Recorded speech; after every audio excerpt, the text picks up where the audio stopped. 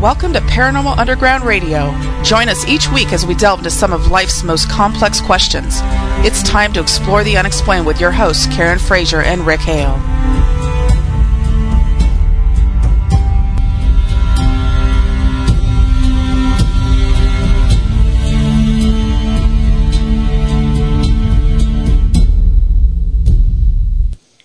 It is Thursday night, and if you can hear our voices, you are exactly where you need to be. She is Karen Frazier. I am Rick Hale.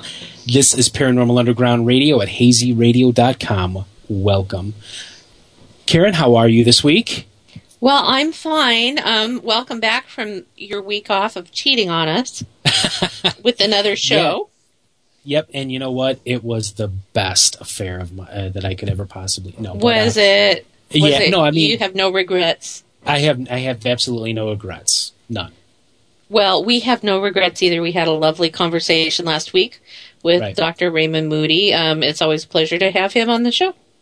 Yeah, he's a fascinating guy. I was able to listen to the last hour Paranormal New Orleans. Their show is only about it's only 45 minutes to an hour, and it's funny too because it's like near the end I'm talking and we're talking about the alien autopsy, which I kind of never really found very credible, and all of a sudden he's like, well, we got 30 seconds left. I'm like, what? It goes by fast when you're a guest. It goes by real fast. Yeah. Uh-huh.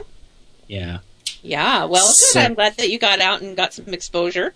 Yeah, no, it was really cool. I mean, I really like Chris and Jeremy. They're a couple of really nice guys, and they're fairly new to the field, but they are also very knowledgeable as well. Very good. Well, good. And this week you're back, and we're in your wheelhouse this week.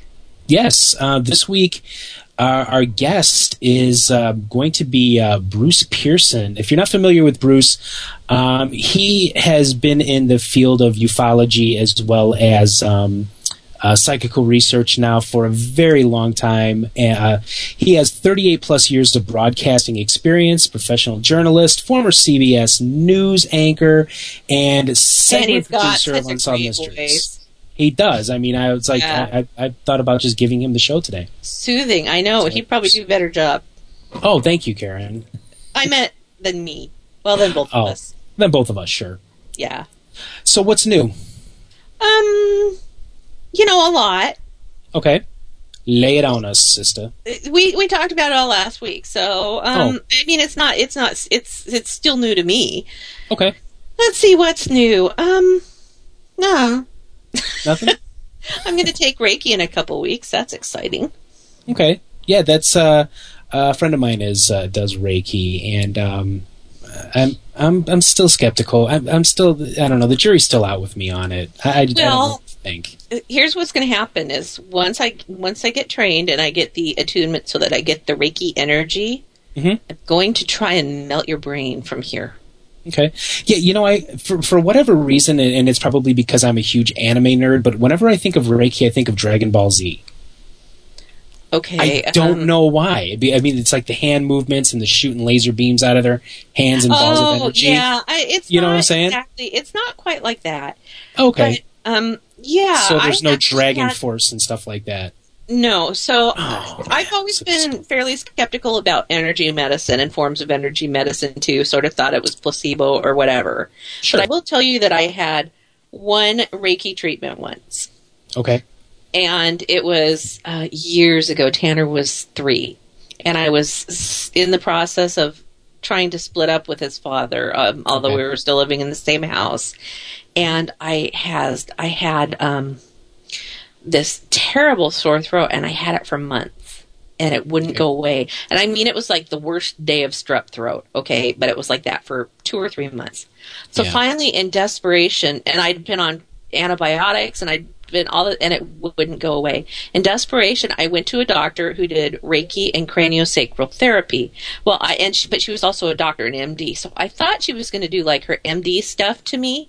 And it turned out that she was doing some voodoo stuff on me. I mean, not voodoo. She's doing Reiki on me. And I think that's a lot different. Yeah, she put her hands over my throat, and suddenly I burst into tears. Okay. And I sobbed on the table for the rest of the treatment. Mm-hmm. I sobbed all the way home, and I sobbed on and off for the next 3 days. And when I was done, that sore throat was gone. Now, let me ask you something. Do you actually feel this energy field or whatever it is that Reiki practitioners use? So I don't know. I mean, this was a long time ago. All I can tell you is that something happened and something broke loose. Okay. And whatever it was the treatment was what I needed. And so, I mean, I'd had that sore throat for months and couldn't get rid of it. And it was very, very severe. And just like that, a couple days of crying and it was gone. Wow.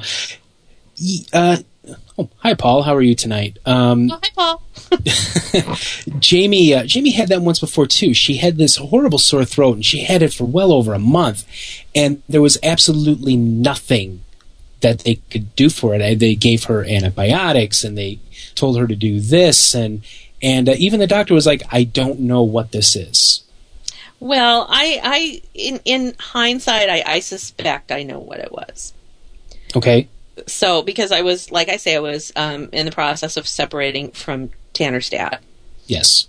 And while I was married to Tanner's dad, I basically had to spend about 7 years biting my tongue. Okay. And not speaking my truth. That was just the only way to make the marriage even have some semblance of working. And so I think that the throat chakra is the chakra of truth. It's where it's about speaking your truth. Right. And so I think what happened was that my truth got lodged in my throat, in my throat chakra, because I hadn't spoken it for so many years. And it was also a time in my life I was working a job I hated. Sure. I knew spiritually that I just wasn't where I wanted to be because of the situation of my life. We were broke all the time. It was just a really sucky time of my life. I mean, really bad. And we all go through that kind of thing. I know. You do. And right after, it was kind of the dark night of the soul, that people have. Right. And right after that, things started to change. And I mean, I got a job making big bucks, and I moved to Seattle with Tanner, and, finally got Tanner's dad out of my house. And, spiritually, a lot of things started to change. A lot of things started to happen. And then shortly after that, I met Jim, and it was just this huge change in my life. And it all started with that 3 days of sobbing and the Reiki treatment. So, That's amazing. I don't even know what to say. That's remarkable. Yeah, and so with everything that's been going on in my life right now, it all feels like it's moving in a direction. And Reiki's been something I've been interested in for years. Okay. Our friend Neil McNeil is a Reiki practitioner. Yes, that's right. So anyway, Reiki is something that I've been interested in for years, but I've never moved to do anything about it. And this is the time that feels right for me. For some reason, I feel like now this is what I need to do, and that it can help me not only in, my own life with my own health issues and for people who have health issues around me, but I think it's going to help me with working with the spirits too. And I don't exactly know how that's going to be, but I just have this feeling that it's all connected. Well, I'm sure that, learning this kind of thing or having it done more often would, well, like you said, it opened up, you had spoken your truth, and it finally opened you up, and maybe this will just open you up to a whole different realm of spiritual understanding. Yeah, exactly. So I'm excited about it. It's just doing the first, we're just doing like the first, Jenny Patrick is doing it with me. Okay. And so we're just doing the first one to start. I guess there's like 3 stages or something. And so ours will be like certified Reiki practitioners when we're done with this. So we're doing that over Thanksgiving weekend. Okay. Wow, that's it's definitely going to be a lot on your plate. One of these days, I'm sure I'll probably get it done. I don't need that much of Thanksgiving. No, I don't mean it figuratively, not literally. Although literally, I plan on eating quite a bit this year.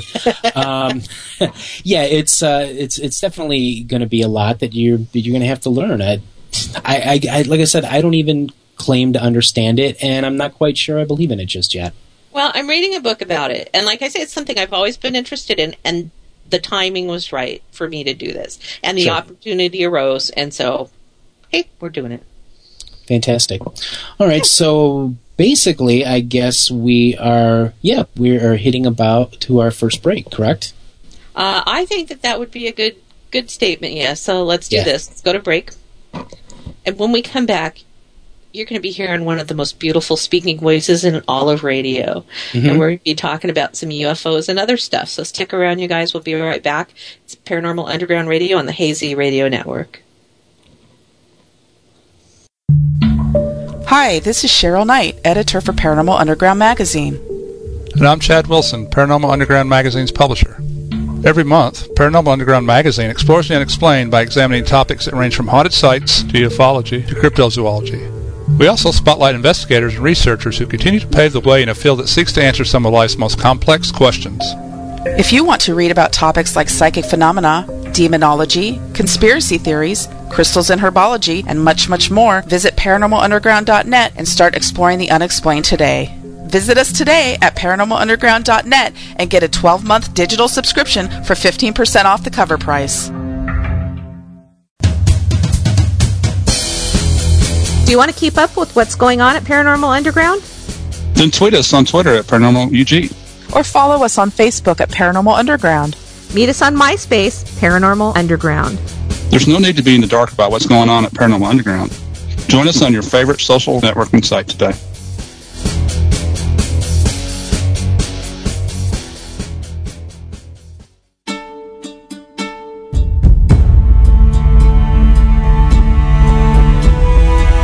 Hey, this is Karen Frazier, writer and radio host with Paranormal Underground.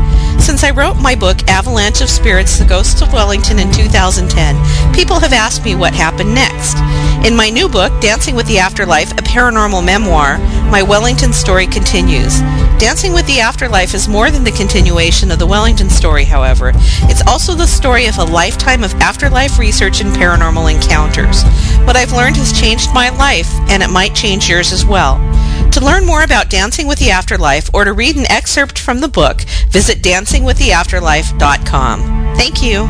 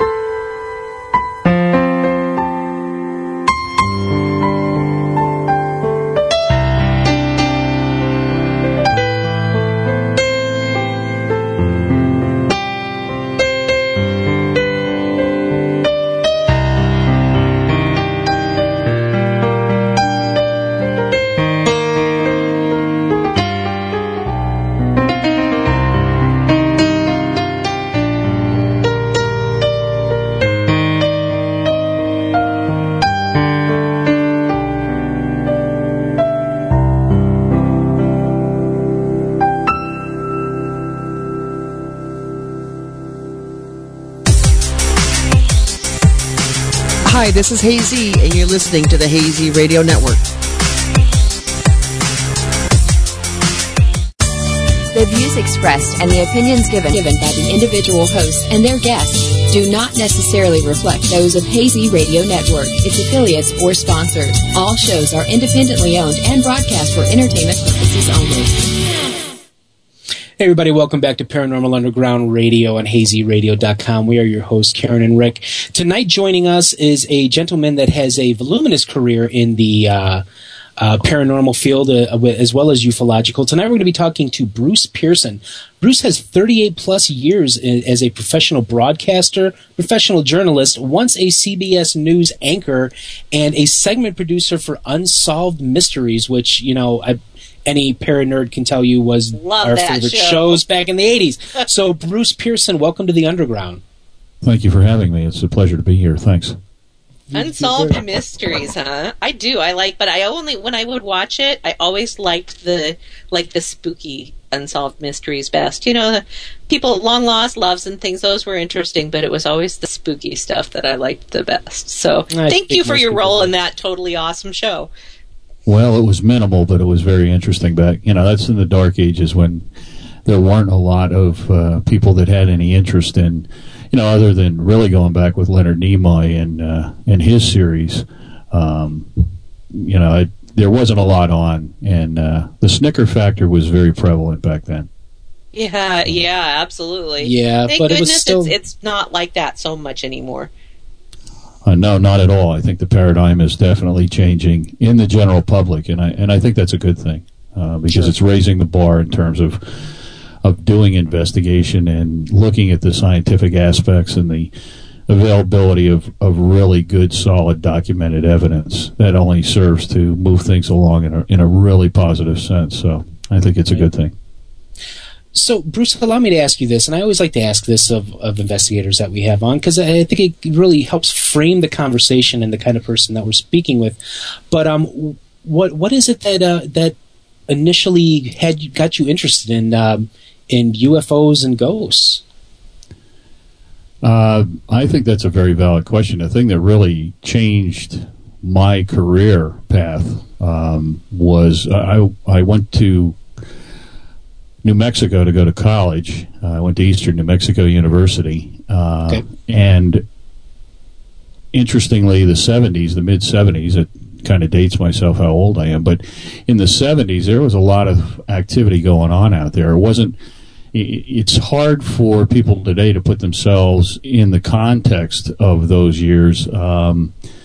I had I was fortunate enough to be offered a part-time job. I was working a couple radio station jobs, a number of them, working at two different television stations, the PBS station on campus, as well as a CBS affiliate, which was basically a translator station from Amarillo, KFDW, and then I got the opportunity to work fill-in weekend anchor at the CBS affiliate in Roswell, and that's... stemming from that weekend job is when I was approached by actually a cowboy came up to me one night at the truck stop after I went off the air, where I used to get my blue plate special and then run back to Clovis, New Mexico to do the overnight shift on KMTY FM, which was the only 100,000 watt FM station in the country at that time. Okay. And the guy approached me just out of the blue and said, "Hey, you're the guy from the news." I said, "Yeah." He says, "Why don't you people ever do?" And I can quote the guy. "Why don't you people ever do a story on the flying saucer?" He didn't call it a UFO. That wasn't a term used back then. Mm-hmm. That crashed out here after the war. And I figured, well, either this guy's drunk or he's crazy. I hadn't heard of anything of that nature, and I was in the broadcast media curriculum 90 miles up the road at the university. I figured I would have heard of something. I said, what flying saucer was that? And he said, well, it crashed out here after the war. They made a big stink about it worldwide, and then the next day they covered it up and threatened everybody.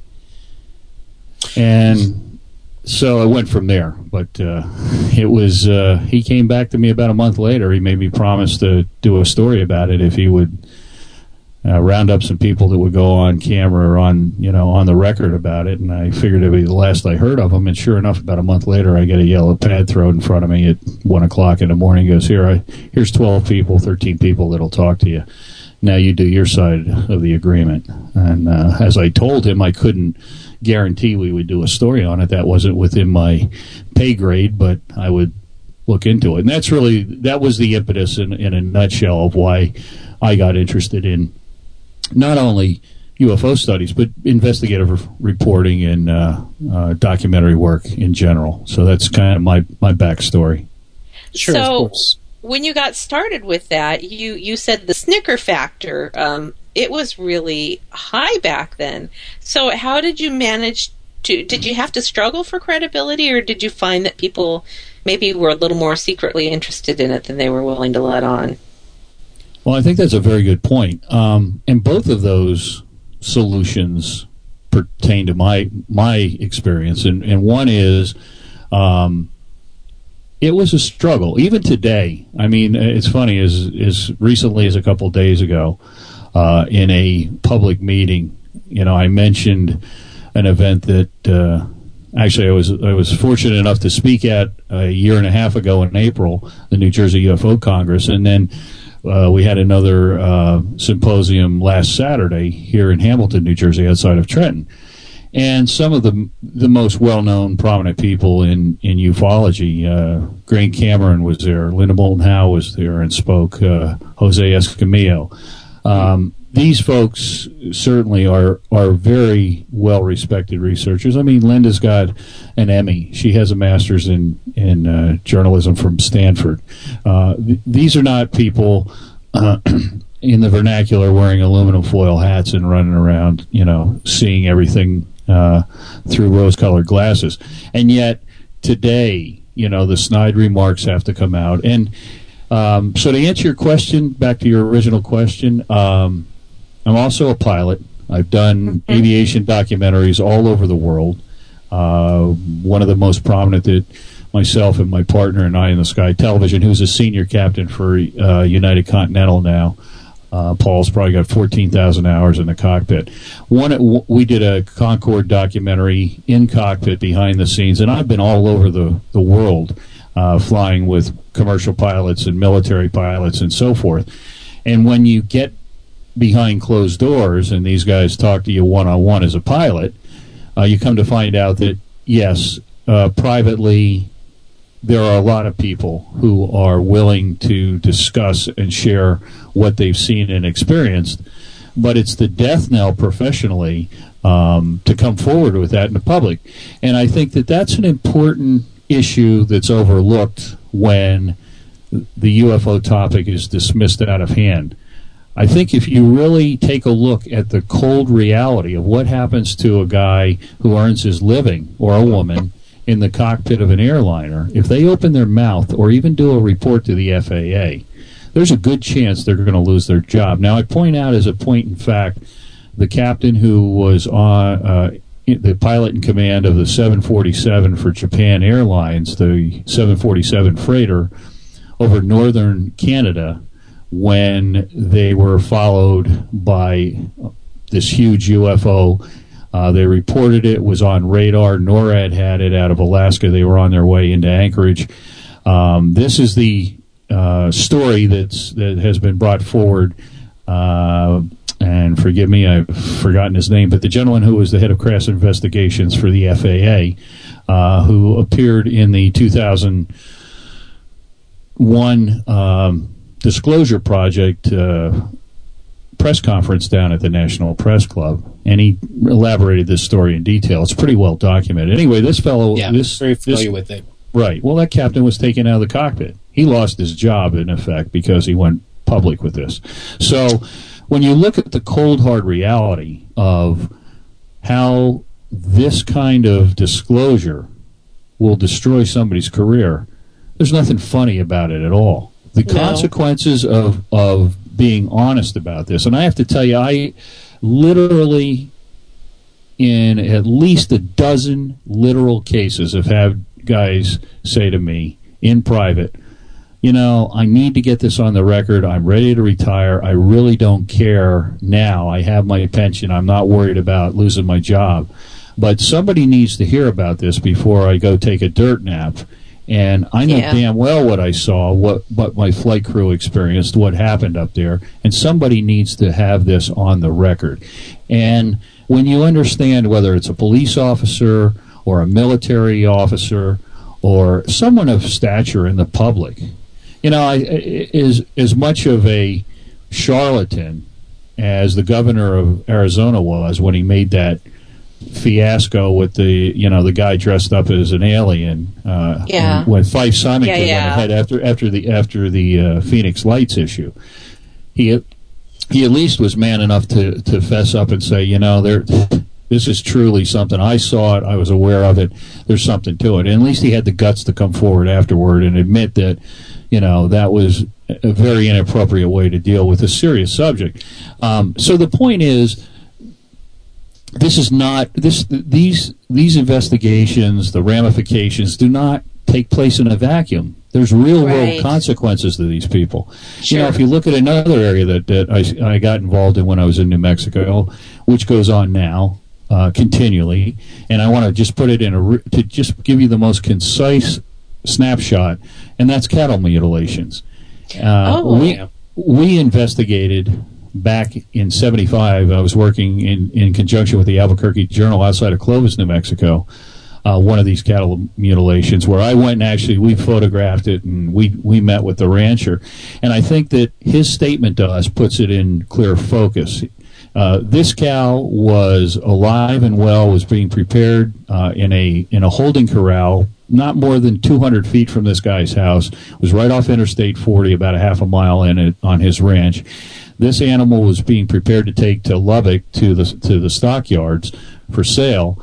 There was a big mercury vapor light over this holding pen. His dogs went crazy when we drove up to interview this guy. And as he said, when we asked him, well, who do you think did this? He said, well, first of all, I didn't hear anything from the dogs. There's no tracks around it. There's no blood. You know, the 4 or 5 gallons of blood. If you've ever cut yourself, if you're a guy, you've ever cut yourself shaving, or if you're any individual who's cut themselves, you know the amount of blood. I've cut myself shaving.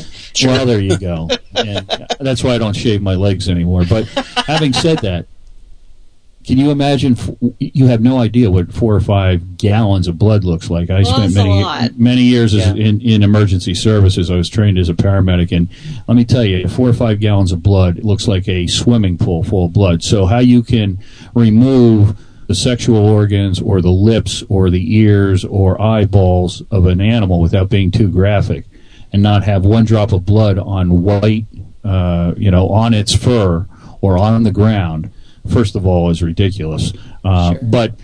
But as this guy said, he says, well, I really don't care if the Tooth Fairy did it. That just, at that time, 1976 or 77, when I was doing those investigations, somebody just stole $1,200 off my family's table. And I want whoever did it to be prosecuted. That's a crime. And they're taking food off my table, and I want them prosecuted. Now, let me just put this in a very interesting perspective to look at. You tell me, and I've challenged people, because I know the answer to this. You tell me a crime that's been committed in the United States for the last 50 or 60 years where there are thousands of cases of this crime, a felony, where there has never been a suspect brought in, indicted, or convicted at the local, state, or federal level. Why aren't people up in arms about thousands of these animals being slaughtered and no one has ever been caught or even brought in as a suspect? And the placating, explanations are it's Satan worshipers, it's that was always my favorite one. It's predators. This has been refuted, and I'm not the one to speak to this. Linda Moulton Howe is. But having said that, I'm well aware, having lived in New Mexico and Colorado, what's going on.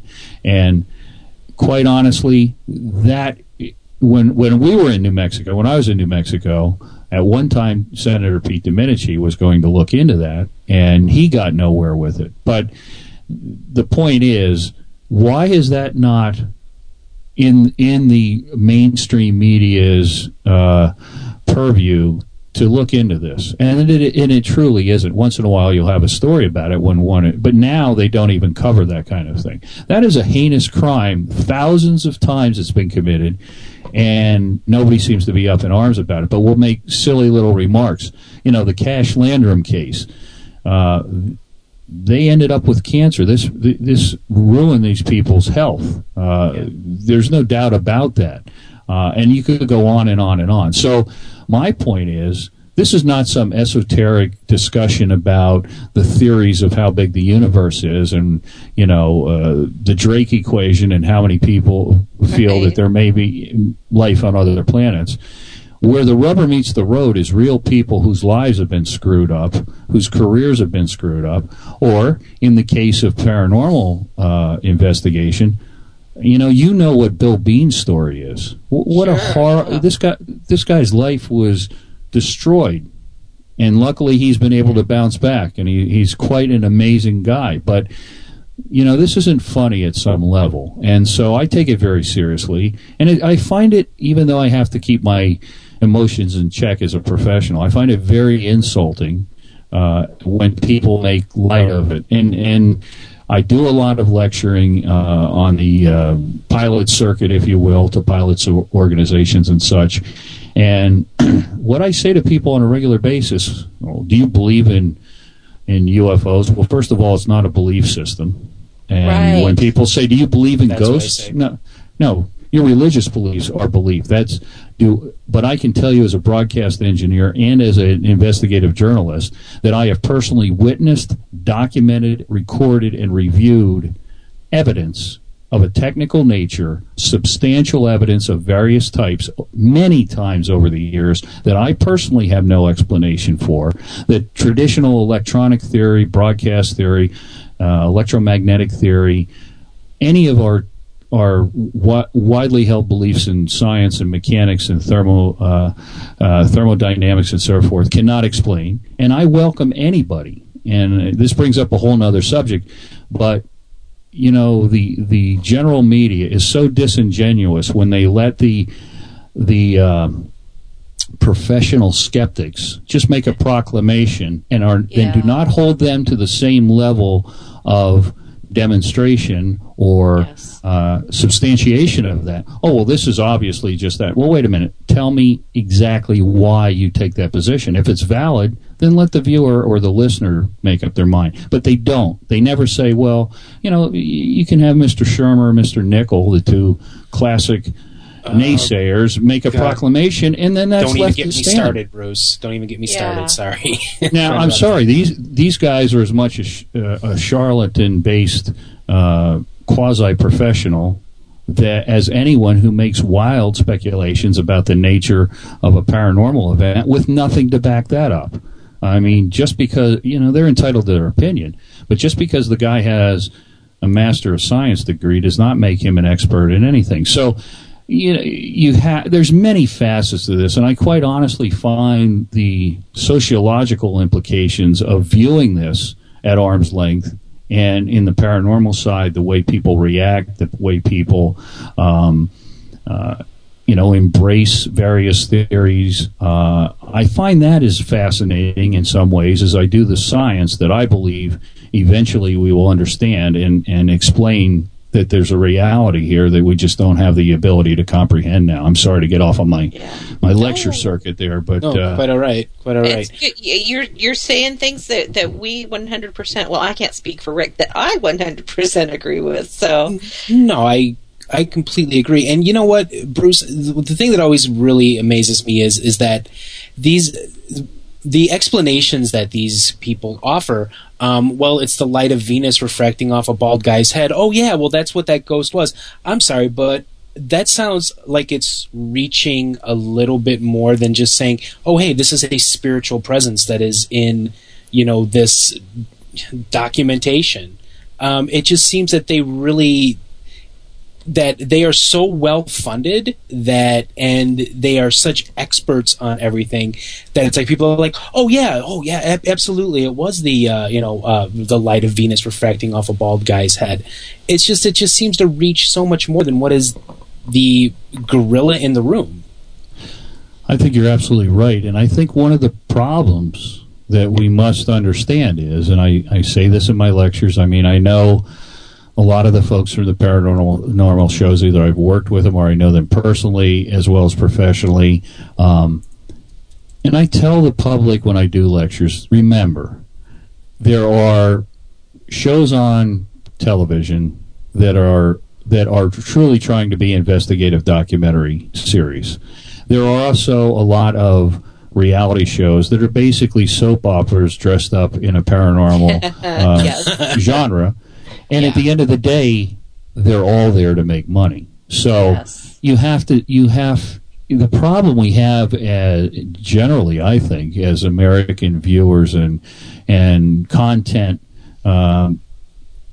listeners, viewers, whatever the medium is we have lost the ability to be very objective observers and say, well, I understand that when half the program is focused on whether Dave and Steve are afraid of spiders, that hardly lends itself to me having a clear. And look, Dave Tango's a very good friend of mine. His father is, and I was with them 2 weeks ago for an event. So I'm not disparaging them or any show. I was on Ghost Hunters with Jason and Grant and Joe Chin's first show and so forth. So I know these folks, and I just think that we have to be discerning and say, look, there is an entertainment component to this show. Yes.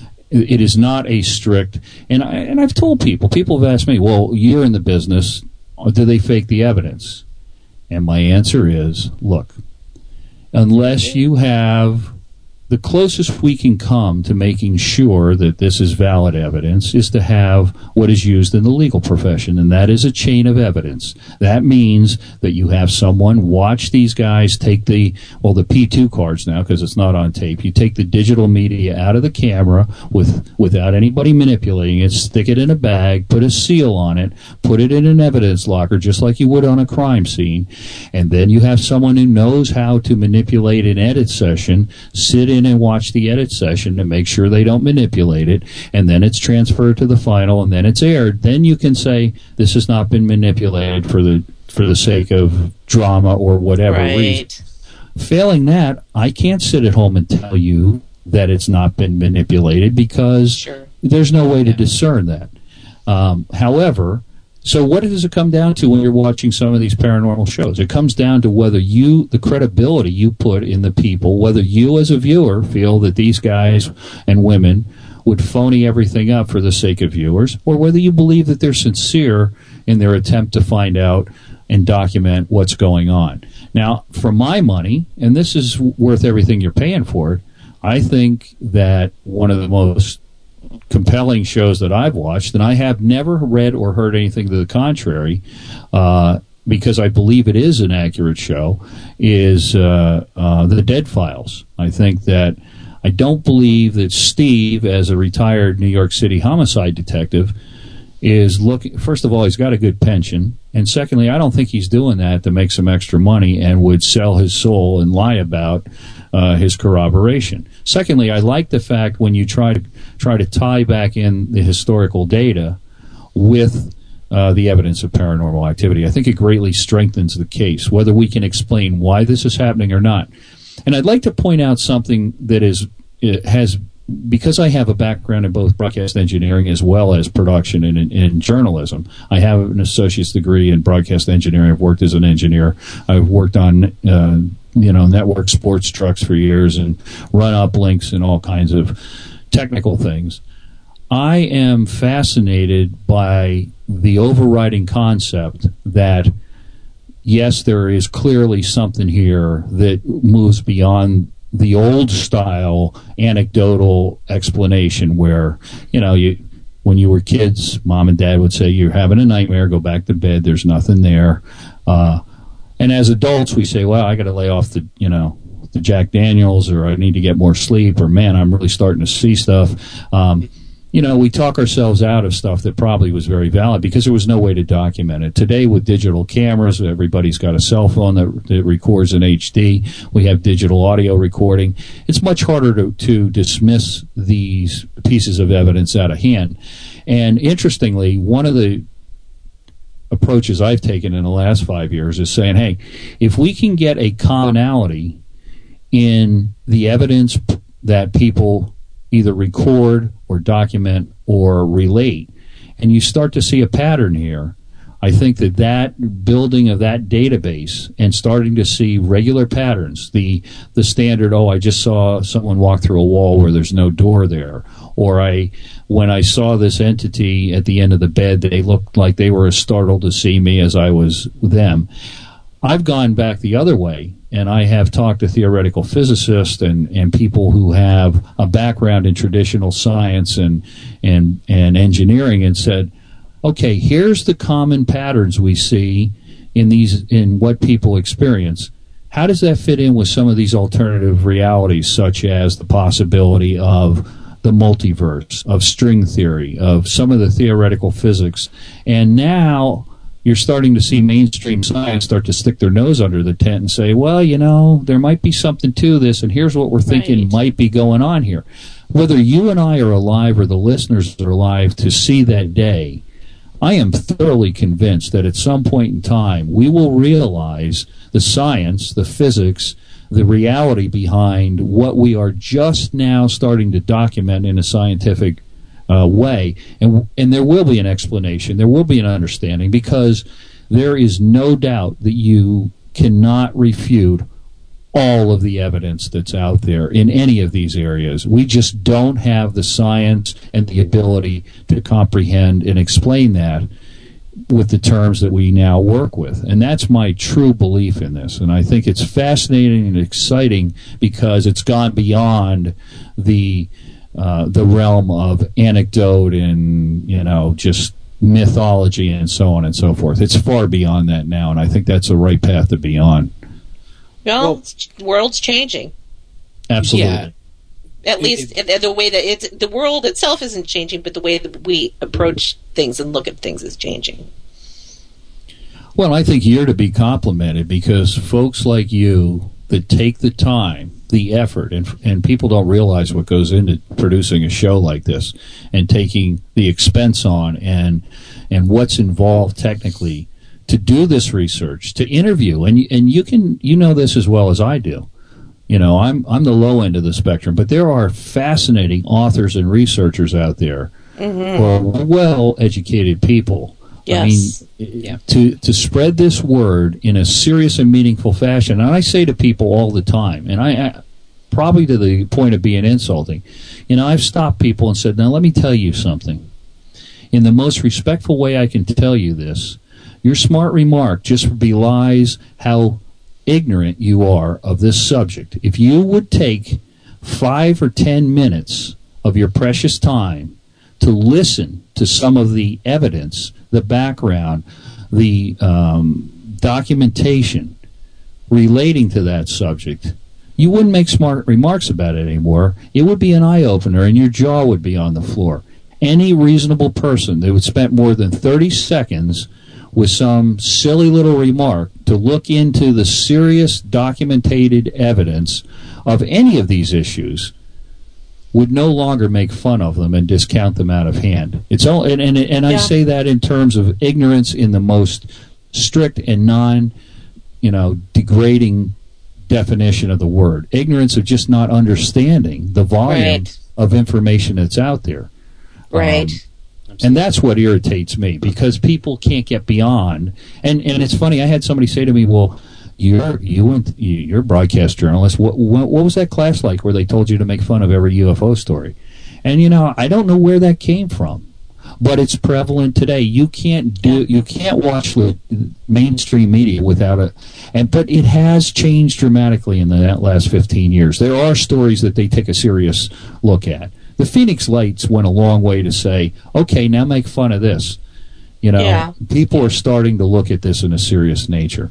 So and we've actually interviewed Dr. Lynn on the show before, because the Phoenix Lights, it was an interesting story to me as well.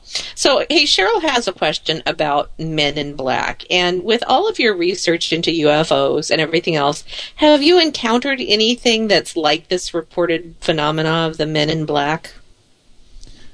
Well, it probably has more time than we have available, but it's another sidebar. I've run into probably, I would say, a dozen different episodes in my career that when you put them down on paper, when you've lived through them, they're very, very spooky because it's like, whoa, every once in a while something just comes out of the blue and happens to me quite innocently that there's a common thread. And I can't explain it, but let me tell you what happened. In 1976, I was in the Civil Air Patrol. I was in Army ROTC, and the Civil Air.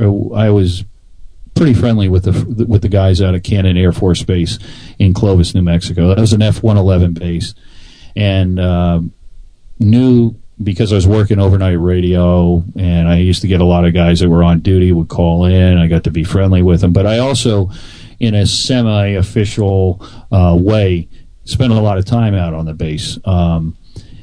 And befriended one of the squadron commanders and so forth. And this, as I mentioned, KMTY was a 100,000-watt station. They were doing a transmitter proof one night, and they asked me to go sit out at the transmitter building, which was 20 miles outside of Clovis. Cannon's about similar distance from that. And I'm out there sitting in my pickup truck, and I remember this is the time before cell phones and fax machines and the internet and many computers and cable television and satellite TV. So it's kind of hard for folks your age to understand. But No. I remember that time quite well, unfortunately.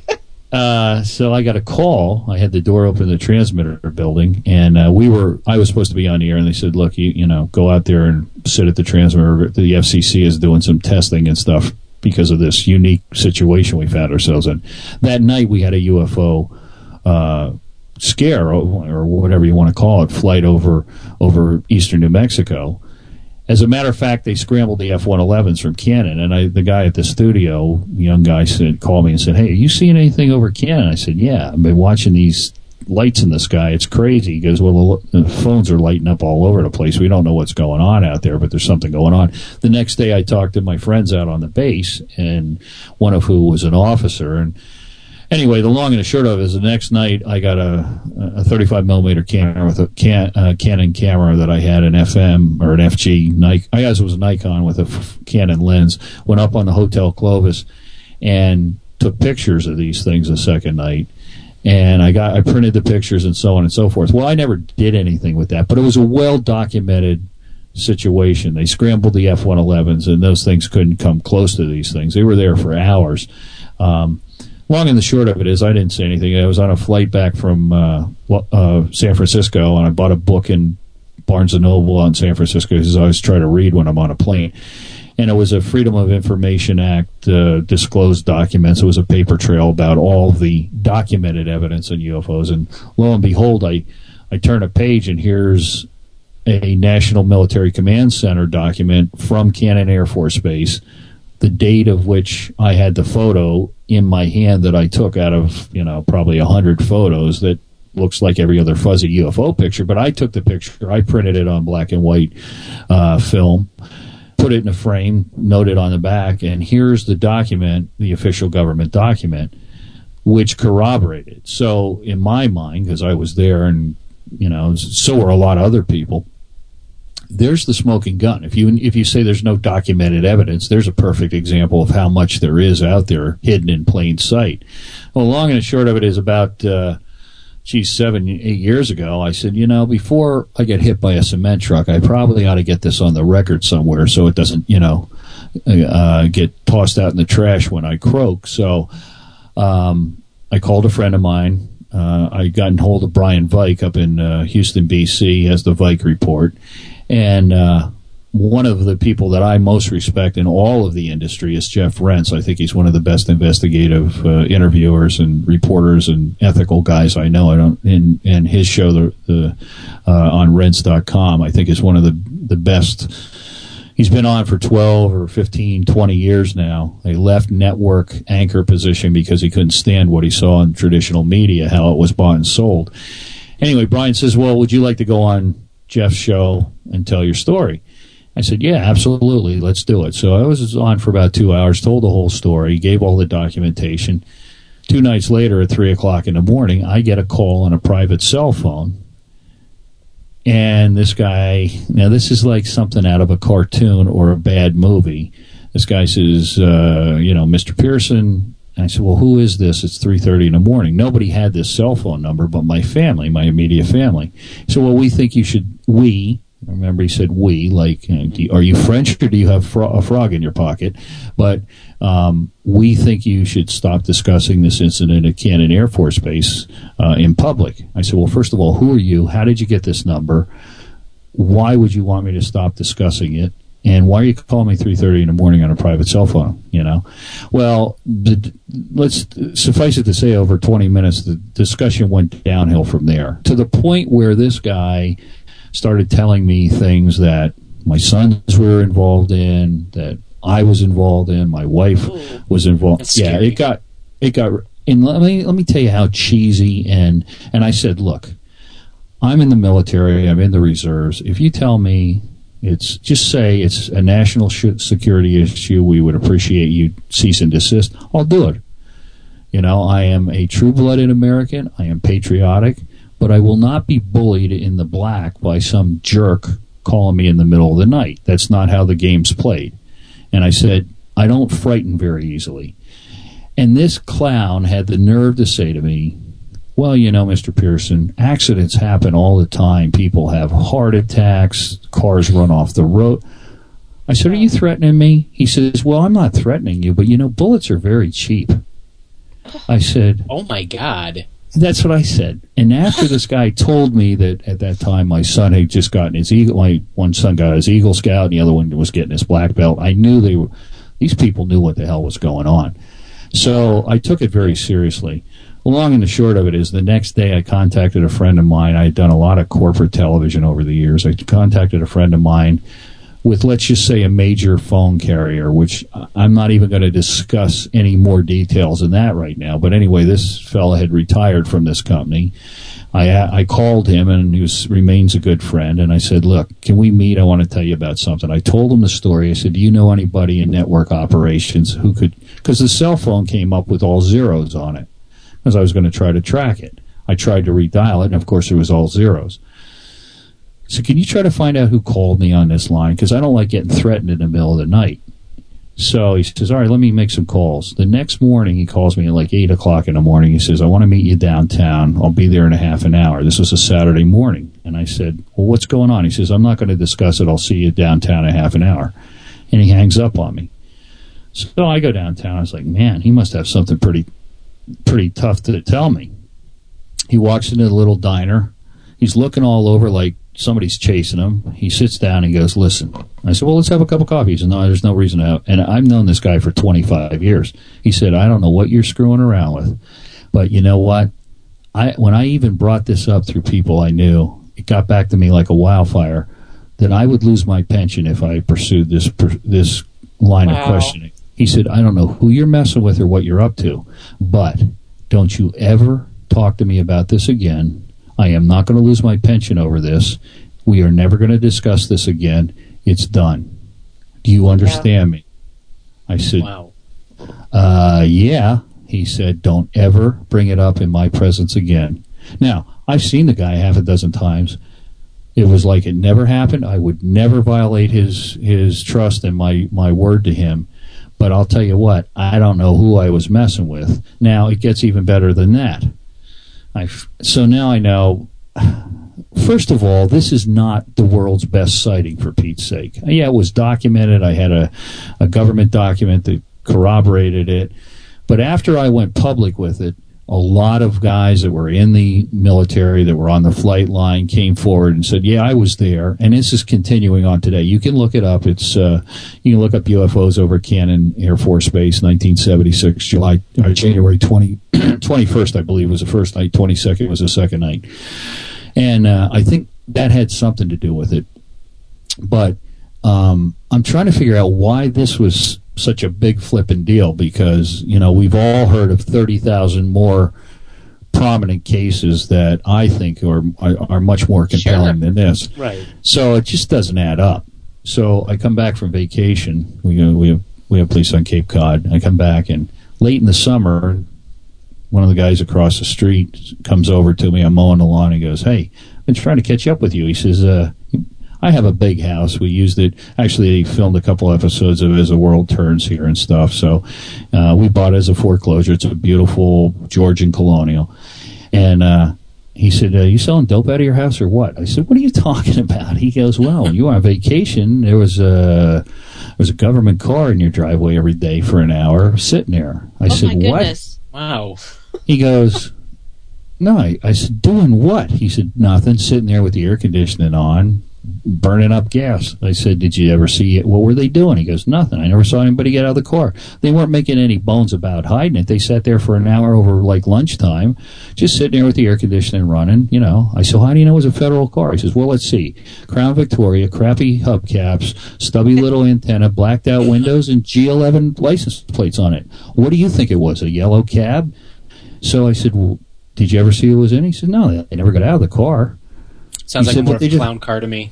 Well, he said, but they were obviously letting people know they were sitting there doing it because they sat there for an hour each day. So sure, they wanted you to know. Right. Yeah. He said, I said, "Well," so I didn't tell him about this other thing. It's, it's bizarre. Somebody will think you're losing your marbles, right? So I'm like, man, oh man, these guys, and to be honest with you, I'm not aware of any impact on my career in the Coast Guard Reserve. I'm not in, nothing ever happened. We never had any tie rods break on our car, brick lines, or anything, thank God.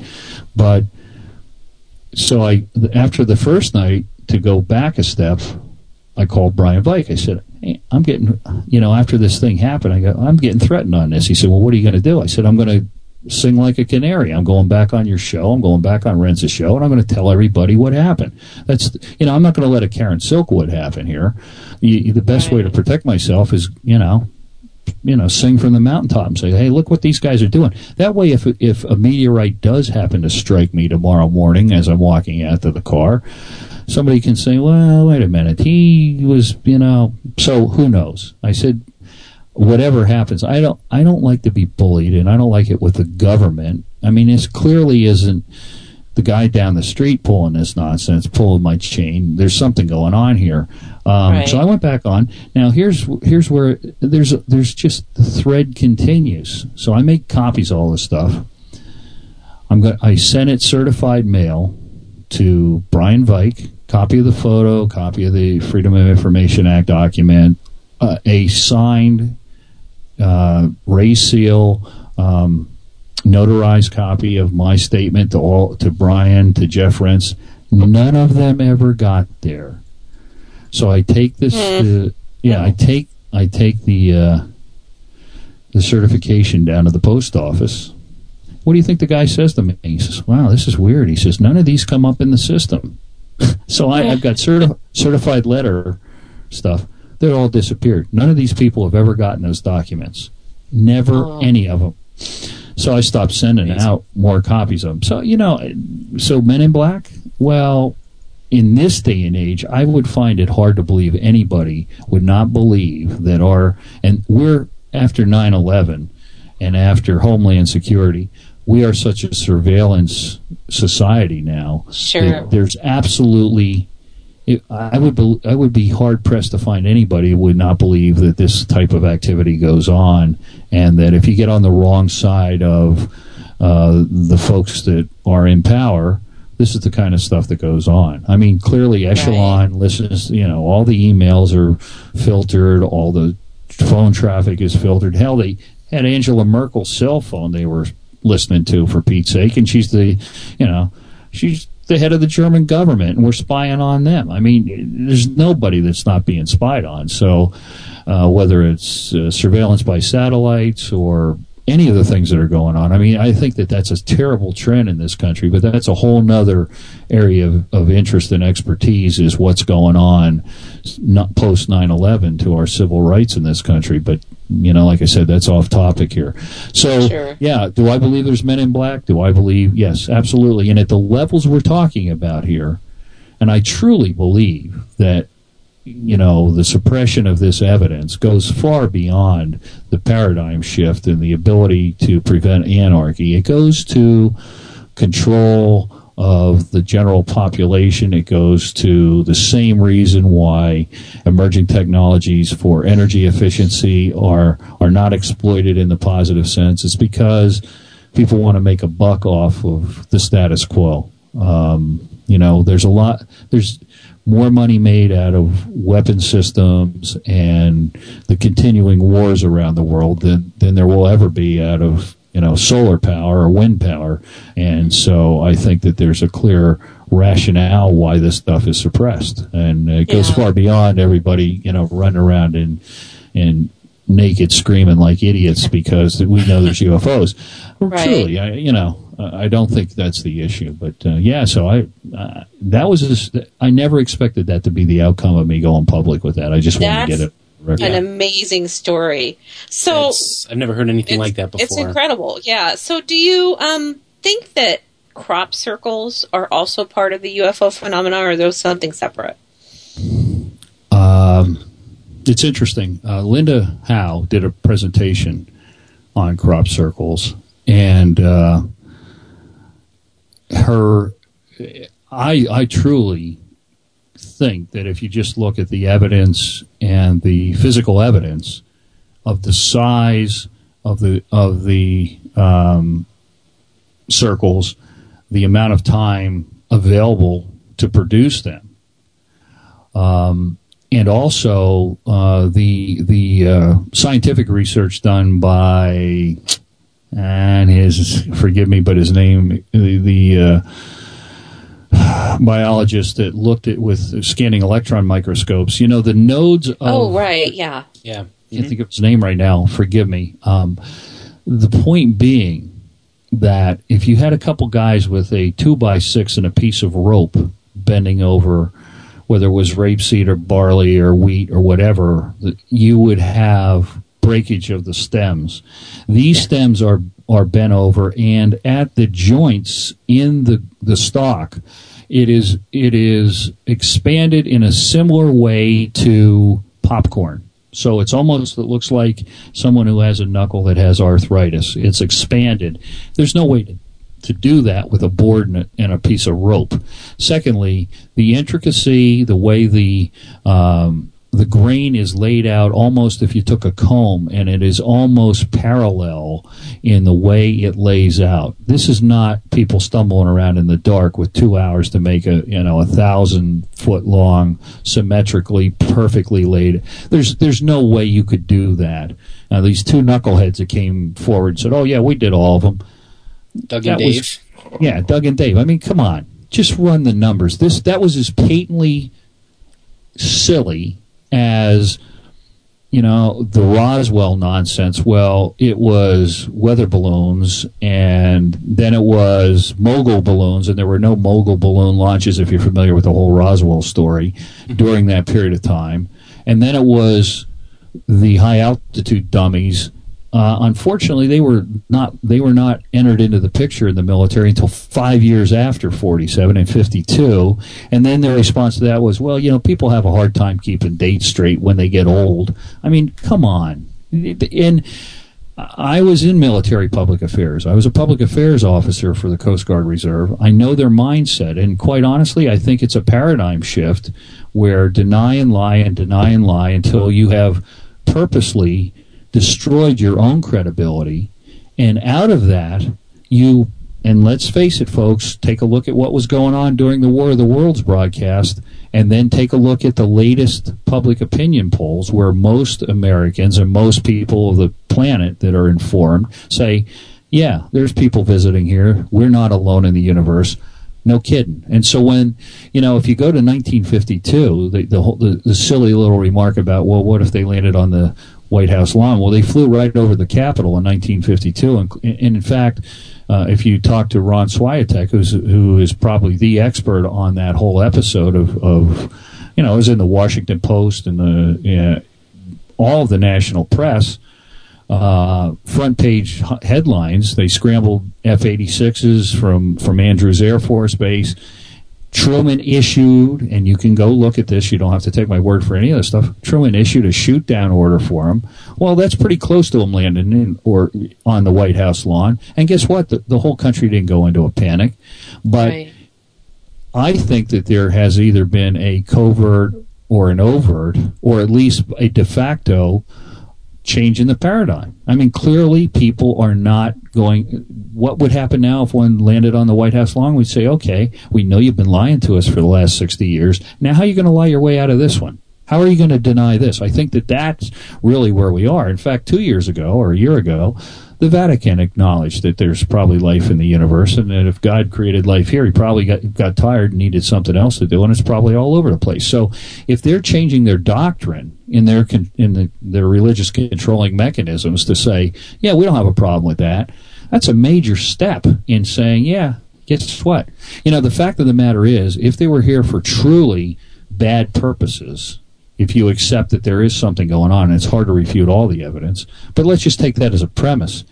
Obviously, if they have this kind of technology, they could squash us like bugs in an ant farm. So, there's not a lot. And let's face it, if your job is to protect American airspace, you're the U.S. Air Force, and these things are coming and going and making a joke out of your best fighter equipment, you kind of got egg on your face to start off with here. So it kind of negates your whole game plan if you're like, well, we can't stop them. We can't even see them coming in. Go to the Disclosure Project. Take a look at what Stephen Greer did in that 2001 press conference. Listen to those people. I quite honestly have given lectures to thousands of pilots over the last 10 or 15 years where I've said, hey, here's the deal. You watch this piece of footage, watch 20 minutes of videotape for me. If you can honestly say at the end of that you still think this is all bunk, I'll buy you and whoever you want dinner at the best restaurant in this state. And I've never bought anybody dinner ever. So, the fact of the matter is that the crop circles, I think, are a phenomenon that is not man-made. Whether Linda brought up an interesting hypothesis, and I think there's something to it. These, in fact, may be similar to barcodes for non-manned or android or robotic type of surveillance equipment from another race or planet. Interesting. Yeah, and I'll tell you. Some of them actually have theoretical algorithms in them, such as pi and so on. And are you talking about like the Arecibo message, things like that? Yeah, I just think that they may be aerial barcodes, if you will, labeling. That's really cool. Yes. So, because clearly they're not all hoaxed by guys with boards. Trust me, go out and go, And the other problem there again is, in the real world, they've really irritated a lot of English farmers. I was over in Manchester and Leeds in the spring, and I actually talked to some farmers who knew people in the areas where those happened up near Stonehenge. And he said, oh, they're so tired of that. They have two options. Either they go in and mow them down the next day because they're so pissed that they're losing all their crops with this stuff, or they start doing tours and try to at least get some of their crop damage money back by letting the tourists come in. But there's been all kinds of anomalies. They've had the soil samples are irradiated in some cases. There's been electromagnetic anomalies. So this isn't guys putting a smiley face in the ground like they did with that, the Triscuits commercial. This clearly cannot be explained by traditional methods. And once again, I've said this when I've done lectures as far as EVP evidence. Let's go back to paranormal. I say to people, listen, let me tell you something. I taught nonlinear editing, video editing for 5 years. Here's the deal. I'll give you a WAV file of this EVP. You go away. I don't care who you go to. I don't care what software you use. Duplicate it. Come on back 6 months, year, 10 years from now. Show us how you did it. Play them side by side. And if you can duplicate that, no problem. Secondarily, I'll tell you where it was taken. You can go, if you can find a natural source and record it and duplicate it, we can check that one off the list. I've never had anybody come back and do that. And the same goes for video evidence. Go ahead, go to Lights and Sounds Images, go to Steven Spielberg, go to the best high-tech special effects labs you can. just go through it, but just tell us the steps you did and show us how you faked it. Now, obviously, there's a lot of fakes out there in UFO photography. It is actually easier to determine the fakes in digital photography because the anti-aliasing and where they patch it in and stuff, when you really blow it up, it's easy to determine. So, yes, I believe it has something to do. Clearly, it is tied in with UFO evidence. I don't have an answer for it. But they are stunningly beautiful designs, and they're so creative and so elaborate, and some of them are so large. And once again, Linda Howe or Jennifer Stein would be the person who are the experts and have done. And certainly, there's a couple other folks that are very well versed in it. But I find that a fascinating phenomenon. It's kind of hard to dismiss it out of hand. It's like so many things around this planet that just don't add up. I think one of the most compelling books I've ever read as a broadcast engineer is Christopher Dunn's book on the power plant at Giza, which I think makes an ironclad case for the fact that the large pyramid at Giza is actually a microwave amplifier and transmitter. There's no way to get around it. He proves it. That's interesting. Yeah. Wow. Read that book. It's called The Power Plant at Giza. It is not easy reading because it's technical. Dr. Schock was the one that came forward and said, look, folks, I hate to upset your apple cart. Hawass, the guy who was the head of Egyptian antiquities and all his nonsense, but the erosion on the Sphinx is made by water, not by wind, and it's probably 10,000 years older than what you've been saying. And he showed this guy's, and Linda Moulton Howe was over in Turkey and excavated a 12,000-year-old city over there with stone carvings. This was part of her latest lecture. I know that Jen Stein went with her over there. They've been to Easter Island. Some of these things are just unfathomable. Down in Costa Rica, the huge stone balls, 10-ton, perfectly round balls carved out of granite. I mean, how do you explain this stuff? I'll give you something to ponder in terms of ancient archaeology, and Michael Cremo, obviously, and David Hatcher Childress are some of the people that I've met that are experts on this stuff. Does it seem a little nonlinear to you that the Egyptian civilization, the Hebrew civilization, basically were nomads? They really didn't have cities. They wandered around. They had sheep.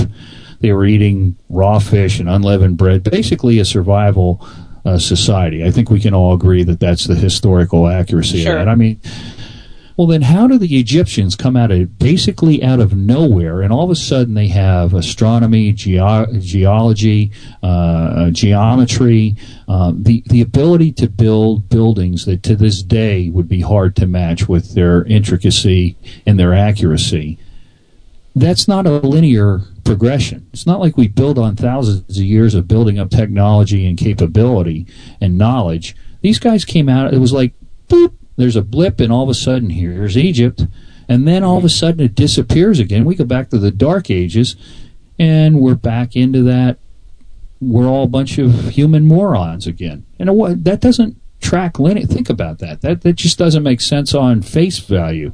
So I think there's so much to be looked at seriously. I find it fascinating. I find it invigorating and energizing because there's an entertainment component to the paranormal, but I think it's also something that has its basis in science. And to me, that's what fires my rockets, to say, hey, there is something here. We just don't understand it. So, agreed. Karen, did you want to field Chad's question concerning HAARP? Oh, well, you said you actually had a question, and I was going to let you ask that. Well, I did. Yeah, you did? No, I did. I didn't want to. I kind of just wanted to hit the listener questions, but I do have kind of a theory, and it may seem a little bit altruistic, but that's just the kind of guy I am. Do you think that the government could possibly be protecting us from this? Because, I mean, let's face it, we can't get along with our neighbor who may be gay or of a different race or of a different religion. How are we ever going to get along with somebody who is of an entirely different species, of an entirely different world, and their evolution is vastly different from ours. Do you think that this could be part of the reason? Well, it's a very pertinent question, and I think that it can be answered on several levels and from several different aspects. First of all, if you're familiar with the Georgia Guidestones, yes, that's a very bizarre monument, and it relates to the fact that someone out there, one of our brothers or sisters, or a number of them, feel that the sustainable number of boys and girls on this planet should remain at 500 million. Well, we're about 6 or 8 times above that right now. We're over 7 billion. So obviously we blew that number all to shreds. There may be something to your point. I think that's an extrapolation or another arm of that. But if you listen to the discussions of Dr. Michio Kaku, he feels that there are type 1, type 2, type 3 civilizations, and one of the criteria is, as does Stanton Friedman, if I can speak for him too, but I know that he holds this belief.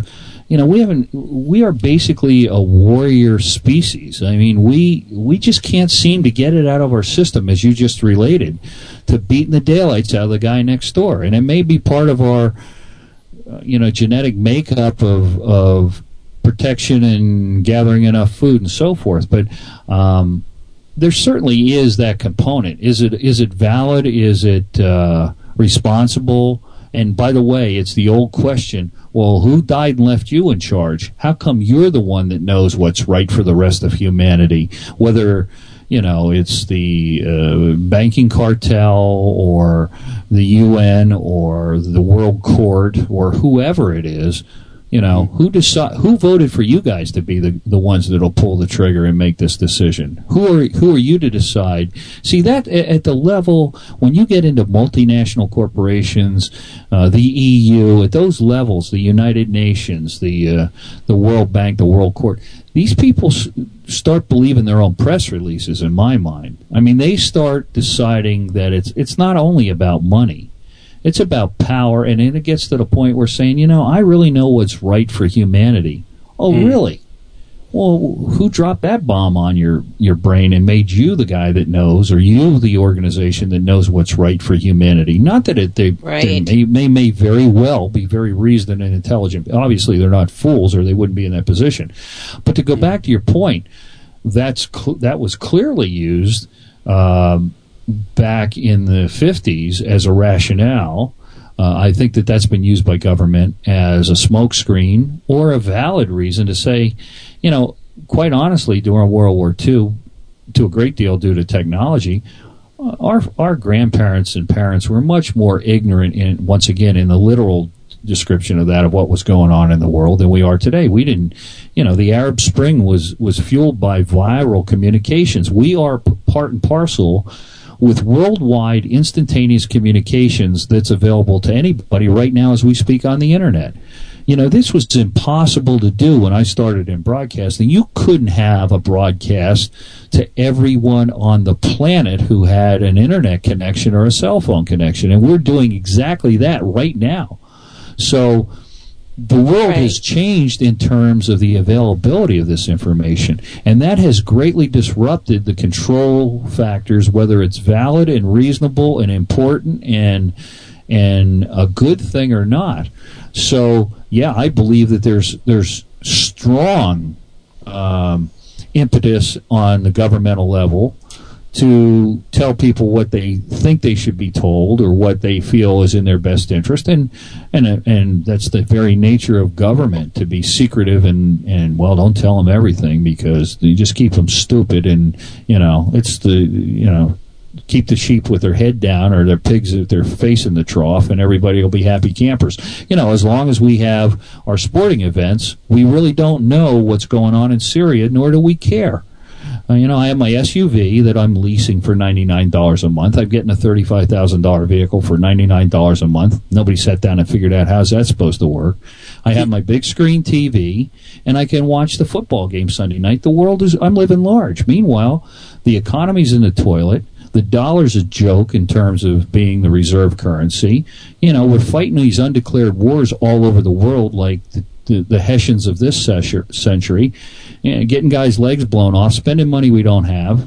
It's just, we're in denial in so many ways because we're led to believe that everything's cranking along and things aren't as bad as they perhaps are. So, yeah, I think there's great validity to your point that keeping people dumbed down or allowing them, because they're just, we don't want to educate ourselves, we allow ourselves to be dumbed down. How many people do you know that say, I never vote, it doesn't matter anyway?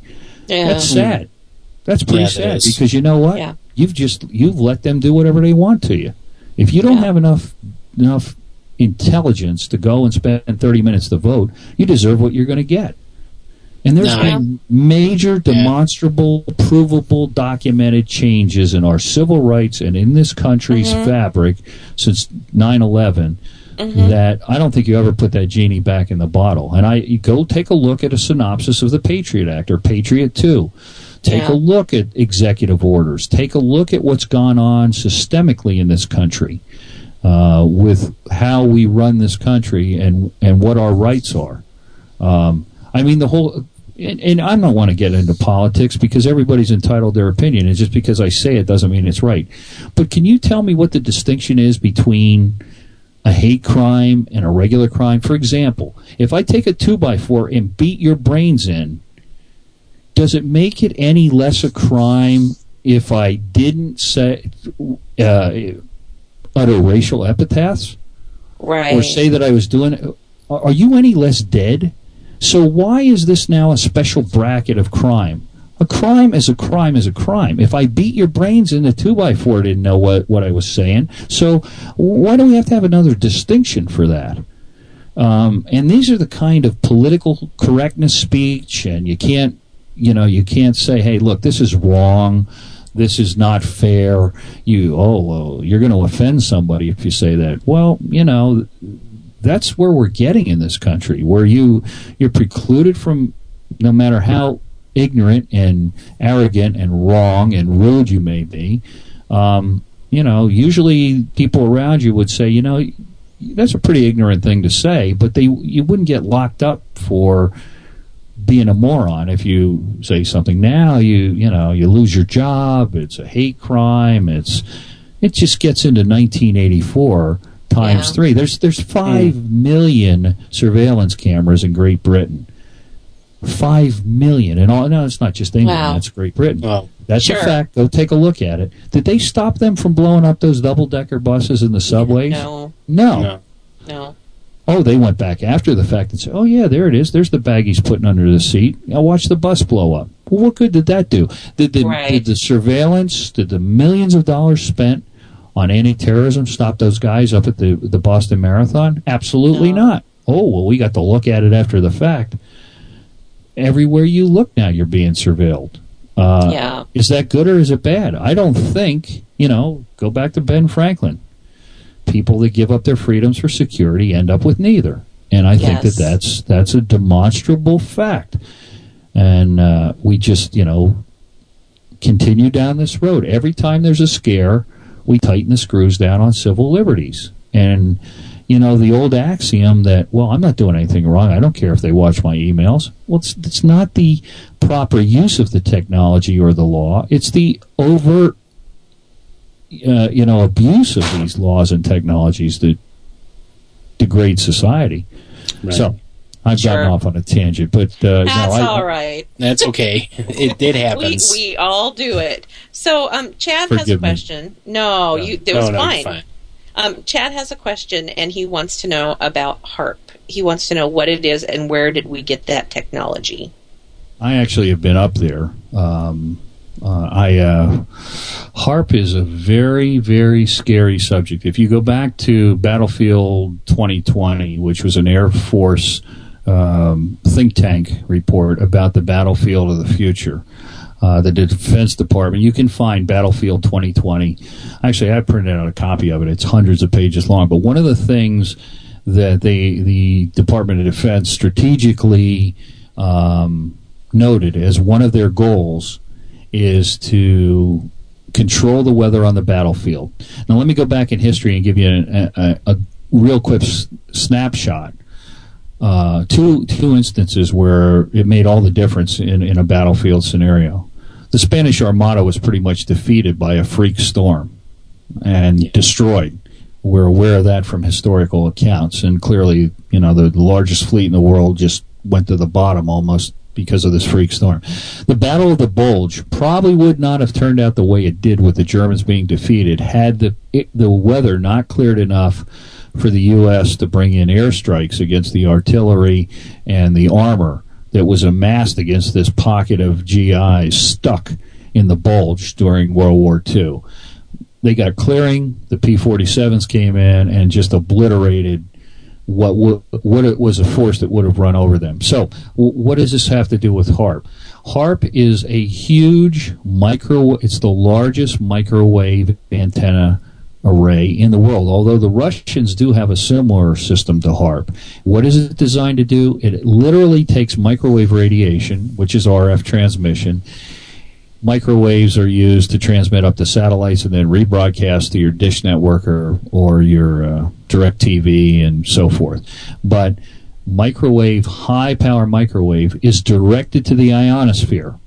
If you're familiar with the solar winds, if you're familiar with the northern lights, these are particle streams, electron streams, ionization that hits the ionosphere. And what does that mean? Well, it does a couple things. The ionosphere, our high altitude blanket of the ionosphere protects us from gamma rays, which would kill everything on the Earth. If we had a solar, not a solar, but a supernova, the gamma burst would pretty much wipe out our ability for the atmosphere to protect us from gamma rays, which would kill all life on the surface eventually, and would pretty much wipe out the planet. So that's a very important blanketing factor. And what they're doing with HAARP is they are heating up the ionosphere and redirecting the jet stream in a nutshell. I had 2 years of meteorology. I'm pretty much familiar with this. Now, what does that mean? Well, during the Vietnam War, I'm not sure people were aware of this, but we spent a couple of years cloud seeding over the Ho Chi Minh Trail to try to wash out the Ho Chi Minh Trail, which was the main land-based supply line for the Viet Cong coming out of China. So we tried to basically eradicate their supply route by running the thing under a typhoon day in and day out. This is the latest iteration of that. Now, I can tell you a story that I haven't vetted fully, but this is an interesting concept. I have it on very good authority, having been in the Coast Guard and involved in Katrina and in the aftermath of that, and you could look this up and verify yourself. There's not a lot of documentation on it. That storm made a strange left turn before it hit land and went right down the middle of New Orleans, and it wasn't tracking, and none of the computer models said it was going to do that. It's not been made very public because, some guys at the National Weather Service and NOAA have egg on their face because it didn't follow the track. But I have it on very good authority that that's exactly what happened. There is a group of researchers that have come up with some anecdotal evidence that says that may have been a test of HAARP to see if it actually would work. But what HAARP does is HAARP will move, by heating the ionosphere, will effectively move the jet stream around, which will allow a government or the Department of Defense or the U.S. Air Force or whoever you want to say, the Department of Energy, actually, more technically correct, to move the weather around and screw around with the weather. Now, Dr. Nick Begich is the world expert on that in my mind, and he's written books on it. Let's see. Angels Don't Play This Harp, I believe, is the title of his book. Read his book. Listen to. You can pull up his interviews and stuff, and I'll tell you what. It's pretty creepy technology. And when you start screwing around with the weather, like we are clearly doing with chemtrails. This is screwing around with the planet on such a large scale that it's just as bad as genetic modification of our food supply. These are things that you can't put these genies back in the bottle because we don't really understand on a macro scale what the effects of the long-term effects of screwing around with the weather and moving the jet stream around will do in terms of global warming, global cooling, or global climate change. So, the more you read about the HAARP project, the scarier it gets, and I'm deadly serious about that. It's very creepy. Yeah, that is a little creepy. No, it's a lot creepy. It's a lot creepy. Very scary, actually. There's enough to be scared of out there, and I hate to. I don't want to sound like a gloom and doomer, but I'll tell you what. There's not a lot of positive things coming down the pike in my mind. That's a shame. So Chad had one other question, and I think it was sparked by when you were talking about the pyramids. And he said that some people say that the pyramids could be used as a death ray, and he wants to know about that. I've never heard that, so that's his question. I am not aware. I would strongly, if you have the availability and the money and the time and the inclination, get Chris Dunn's book. It is absolutely, clearly, in my mind, an amplifier and a microwave transmitter. Now, Christopher Dunn made it very clear at the end of the book. He goes, look, I don't know. It's pointing at Orion's belt. And there are numerous indications in ancient mythology, in Hopi traditions, in a lot of the Indian culture and their Indian religious beliefs, in the I forget, it's Vedras, I guess is what their Bible's called. And by the way, you want to read something, it'll blow you away. And and it's 275,000 verses, so it's not an easy read. But the Hindu Bible, which is 5,000 years old, not only says we've been visited by all kinds of beings. They show diagrams of their craft. They explain the different groups. If you go and look at a religious picture of the Hindu god, they're blue, and the reason and they're depicted as blue. They're blue because these are aliens, and that is their skin color. This is not, this. Oh well, it's only mythology and folklore and so on. Perhaps it's unsophisticated people talking about a very highly technological effect. Back to his question about a death ray. I don't believe that they were designed for that. I believe they were designed and built based on Christopher Dunn's research, and this guy is a mechanical engineer.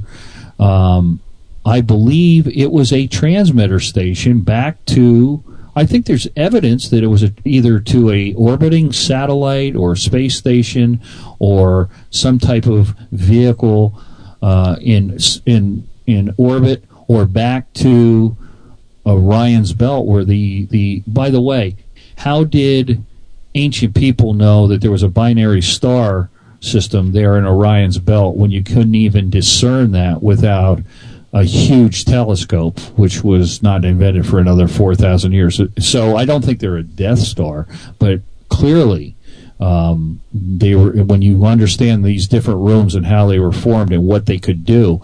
And this also explains why, there's a small port, a couple inches square, that goes at a strange angle and it points right for Orion's belt. That's actually exactly into the tolerances. I'm talking about a couple millimeters over 300 feet at an obtuse angle through the pyramid, the exact requirements for waveguide. And waveguide at 2.8 or 5.2 gigahertz doesn't transmit through wire. It transmits through open air because it won't transmit through wire at those high frequencies. In any event, why did they have to have such extreme tolerances? And secondarily, how could they possibly do that with stone chisels and no modern technology? We'd have a hard time doing that today. So no, I don't think it's a Death Star. but I truly believe it was a technological transmitter. And why did it stop transmitting?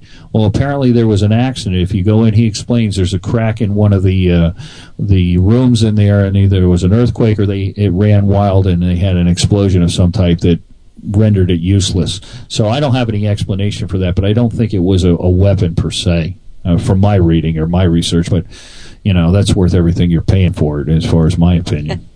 Well, so lots to process here. We're actually I wish we had more time, and I hope that you will come back and join us again, because we obviously much more to talk about. Well, thank you. But we have reached the point of our show that we call Shameless Self-Promotion Corner. So anything that you would like to promote, you are welcome to do so now. I just appreciate the listeners not poking their eyes out with sticks or pencils right now, or licking the envelopes to send me mail bombs. But I appreciate them listening. I hope that there was something of value that they got out of this. I really thank you for giving me the time to speak to you tonight. I would, if you're so interested, I'd love to come back. I encourage people to take a skeptical but open mind on anything they look into. And I've said to many people, look, if you're into paranormal research or ghost investigations as a hobby or an entertainment, there's nothing at all wrong with that. For whatever reason you get involved in these examinations or explorations, good for you. I mean, there's nothing wrong with that. But I would hope that you would say, hey, there's something here to this, and try to go a little bit beyond that, but have an open mind and have a skeptical mind. Just because it's on the internet doesn't mean it's any more valid than if you read it in a book or listen in the National Enquirer. So, nothing to promote other than the fact that people are certainly welcome to email me if they want, or contact me on Facebook. I'll give you my email. My email address is. Actually, I'm setting up another address, just brucepearson@gmail.com should get to me, or through the radio station here. But thank you again for having me on. I hope I didn't torture you too much. No, are you kidding me? I've been fascinated the entire time. So thank you. You are welcome on any time. Thank you very much. Thanks for having me, guys. You bet. Okay, Right, Bruce Pearson, everybody. Have a good evening, Bruce. Good night. All the best to everybody. Be safe. Bye-bye. Thank you. Bye-bye. Wow, that was really, really slightly terrifying, but really fascinating. See, I knew it would scare you, and it's funny too, because I actually sent an email to Cheryl earlier about, I really want to touch on the scary, UFO type stuff, because I want to scare the crap out of Karen. Well, it's not the ghosts and stuff that get to me; it's the other things.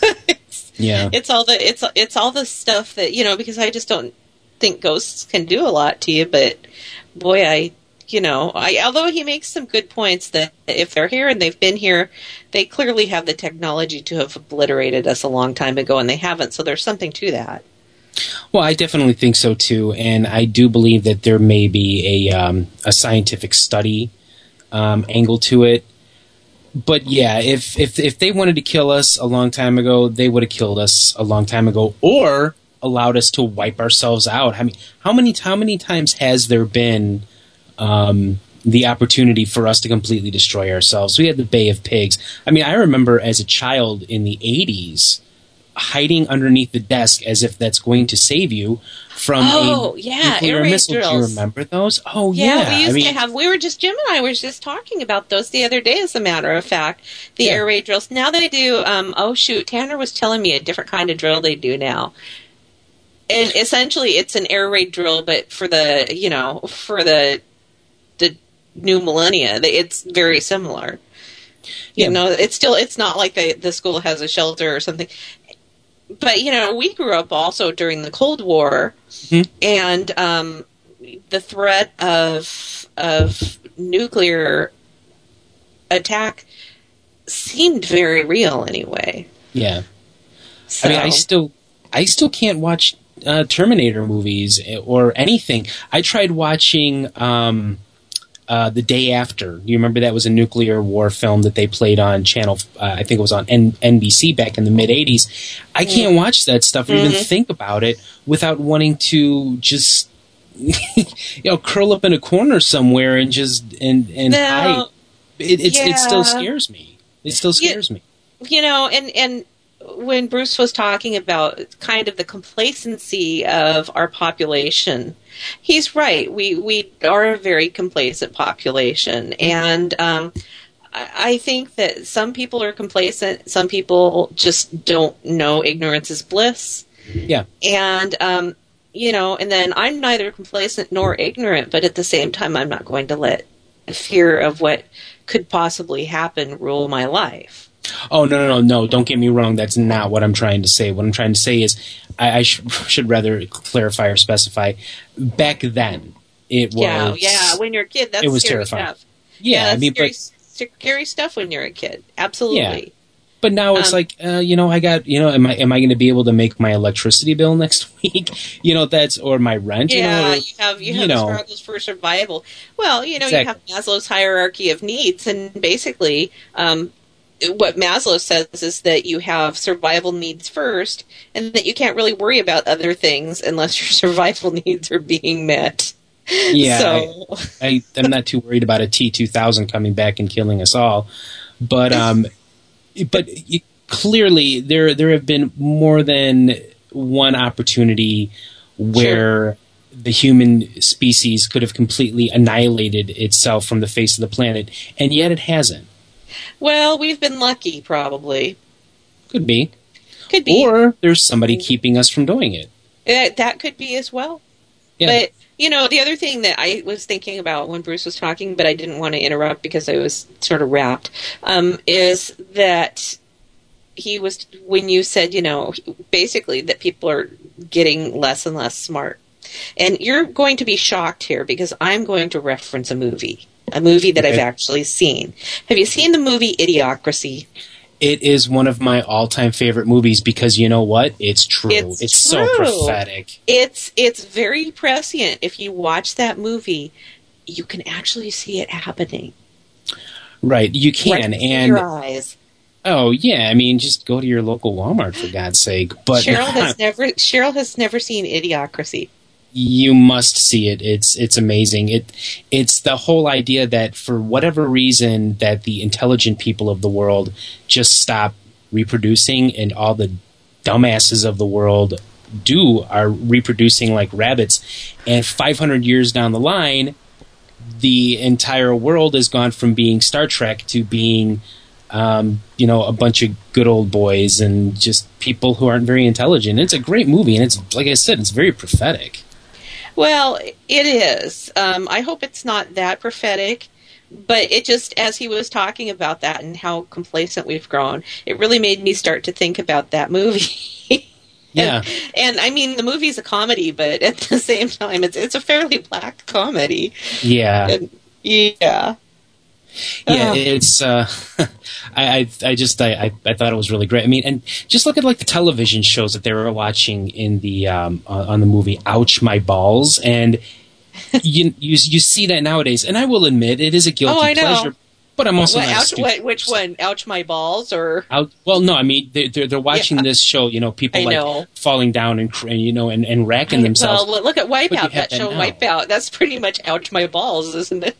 Yeah, exactly. And we are seeing more of a devolution rather than evolution, and that kind of scares me a little bit. Well, yeah, I don't know. I think that it's still up to us to decide where we're going to go, but I think I like to hear that there are people who are trying to spread some intelligent thought and some intelligent ideas to people. And so I appreciate guests like Bruce who make people think a little bit. And, of course, all of the listeners in our audience are quite intelligent. I would definitely. I just needed to toss that in there.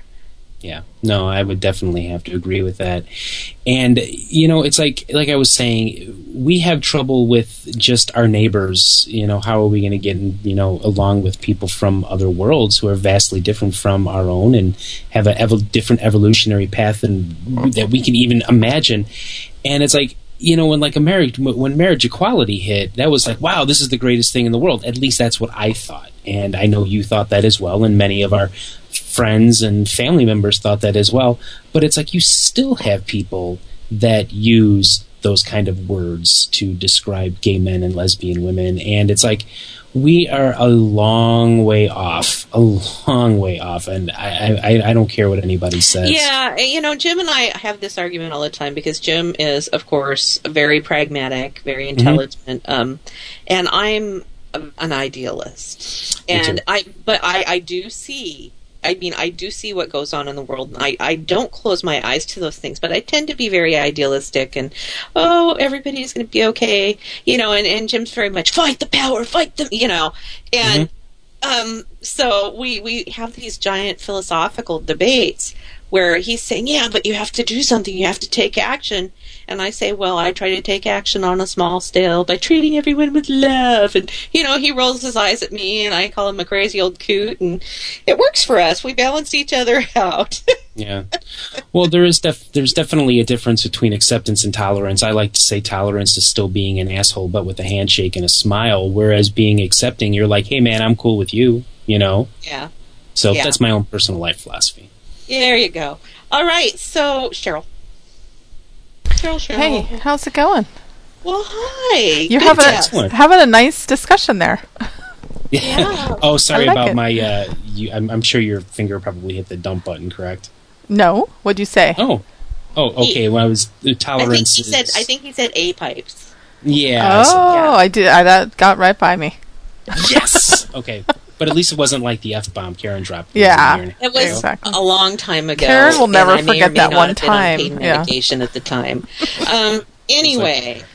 Anyway, wow, that was a great interview with Bruce, and he's agreed to come back, so we'll set up another interview with Bruce and continue the compelling conversation that you guys were having. So I feel like that after this, he delivered it really nicely enough and intelligently enough that while it's certainly disturbing some of the things he's talking about, it's not like I can't even remember who we had on. I think it might have been Nick Redfern. The night that I laid in bed with my hands clutching my covers and stared at the ceiling for the rest of the night. I'm not going to do that. That was great too. Yeah. Well, we had featured Bruce in the June 2013 issue of Paranormal Underground. Katie Christopher writes a column for us, and she wrote about Bruce's experiences in that issue. So we barely scratched the surface in there. So glad he was able to. We barely scratched the surface. Yeah. I know. Not only that, but I could just sit and listen to him talk because it was so funny. I sent Cheryl a private message and I said, I feel like I'm talking to Alan Alda. And then Rick texted me and said, I feel like I'm talking. That's funny. Yeah, it's like talking to Hawkeye Pierce, He's got the voice for it. Boy, I can see why he's done radio. I like listening to people who have that nice I can never say it, mellifluous voices. Mellifluous. There we go. Yep. So Cheryl, there's a new mag out. Yes, go to paranormalunderground.net and click on our archives page. The new issue is there along with all of the old issues. And the newest online issue is November 2013. You can read it for free. You can buy a PDF. You can buy a 12-month digital subscription, or you can buy the actual issue on madcloud.com. Very good. It's chock full of paranormal goodness. My gosh, yes. It's huge right now. It's 88 pages long. It's got all sorts of different paranormal related articles, from UFOs to ghosts and hauntings to conspiracy theories and demonology, and I don't know. I did so much stuff. I can't even get it all in right now. So I know I've paged through it. I haven't read as much as I'd like to, but I've at least started my journey on reading it. So I'm going to need a good stretch of time. Yeah, yeah, you will. That's right. And then next week are we doing the Life Between Lives show? Is yes, that right? November 21st, we'll be talking with Bryn Blankenship, and we'll be talking past life regression and life between lives spiritual regression, and I'm sure all sorts of side topics related to that. And then the week after, that's December 5th, we'll be talking to Frank Lazaro from the New Jersey. The week after that is Thanksgiving, and we're off. We are. I'm sorry I just glossed right over that. Mm-hmm. We won't be on the week actually the day of Thanksgiving. We won't be on. So we'll skip that week, and then the next week after that, Frank from New Jersey Researchers of Paranormal Evidence is joining us, and that is going to kick off our December, and we will have shows every week except for December 26th. So we won't be on then either. All right. Well, look at that. We almost never take time off. Yeah. We've actually taken a week off here and there this year, and I love doing the show, and I love talking to our guests, and I love our audience, but it's nice every once in a while to have a Thursday night. Yeah. Yeah. I know Jamie loves it. Yeah, I'm sure. Yeah, definitely. Well, and Tanner likes it too, because that means that he doesn't have to stay off the internet so that he doesn't hog the bandwidth. So, poor Tanner. He can play that. He can play that. Whatever. I think did like a new Call of Duty game just come out or something? There's a lot of games that just came out. Mm-hmm. Yeah, that's probably one of them. Of course, the whole Christmas batch, the holiday batch of games are out. And so I think he downloaded a few of those for himself, and he's, he wants the bandwidth. That's okay. He's a happy gamer. We'll share. I have to say, he's a senior this year, so he'll be graduating in June. Oh. His life, this kid just has no idea what's waiting for him in the real world. Oh, Lord. Yep. Welcome to hell, buddy.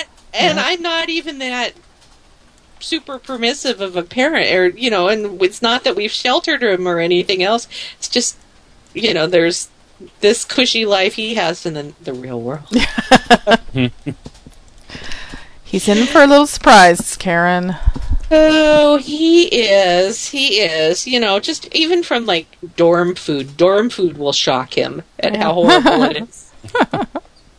But you know what? He's a good kid, so I'm sure that he's going to be a very good man, and I'm sure he'll be just fine.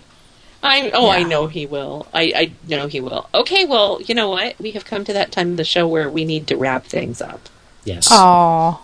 I know. It was a really quick 2 hours. Yes, it was. Lots to think about. I actually did download that book on the Pyramids to my Kindle, so That's I'm going to read that. Although I'm reading a book about Reiki right now, so once I'm done with that, then I'll read the Pyramid book. All right, let us know how it is. If it's I'll report back. Yeah, too technical. This is what I love about doing the radio show. Actually, it's kind of a good thing and a bad thing because, of course, we don't make any money from doing this show at all. And so on Thursday nights, I spend the time doing this, but I always wind up in the middle of the show while guests are recommending books. I look them up on Amazon and download them to my Spend Kindle. a fortune, yeah. My wife's like really Nice. super broke by the end of every Thursday night. That's so funny. thank God payday is tonight at midnight, or the kids would be, they wouldn't be eating. Anywho, all right. So with that being said, next week it's Bryn Blankenship, right? Yes. Come back next week. Come back next week. We are going to be talking about a topic that fascinates me, and it fascinates Cheryl too. It does. I don't know if one of my it favorites. fascinates Rick, but it should. Well, it's I definitely know that I'm going to be coming on next week with my brain wide open to learn a lot. There we go. Yay. So we'll be talking about Life Between Lives and Life Between Lives hypnotherapy, which I personally have had, and it's an amazing experience. So next week, 6 p.m. Pacific, 9 p.m. Eastern. Other times in the flyover states when you come to listen to Paranormal Underground Radio on the Hazy Radio Network. We'll see you next week. Everybody have a good night. If you'd like to be a guest on Paranormal Underground Radio, email editor@paranormalunderground.net. Until next time, keep exploring the unexplained at paranormalunderground.net. Please join us next week for Paranormal Underground Radio on the Hazy Radio Network.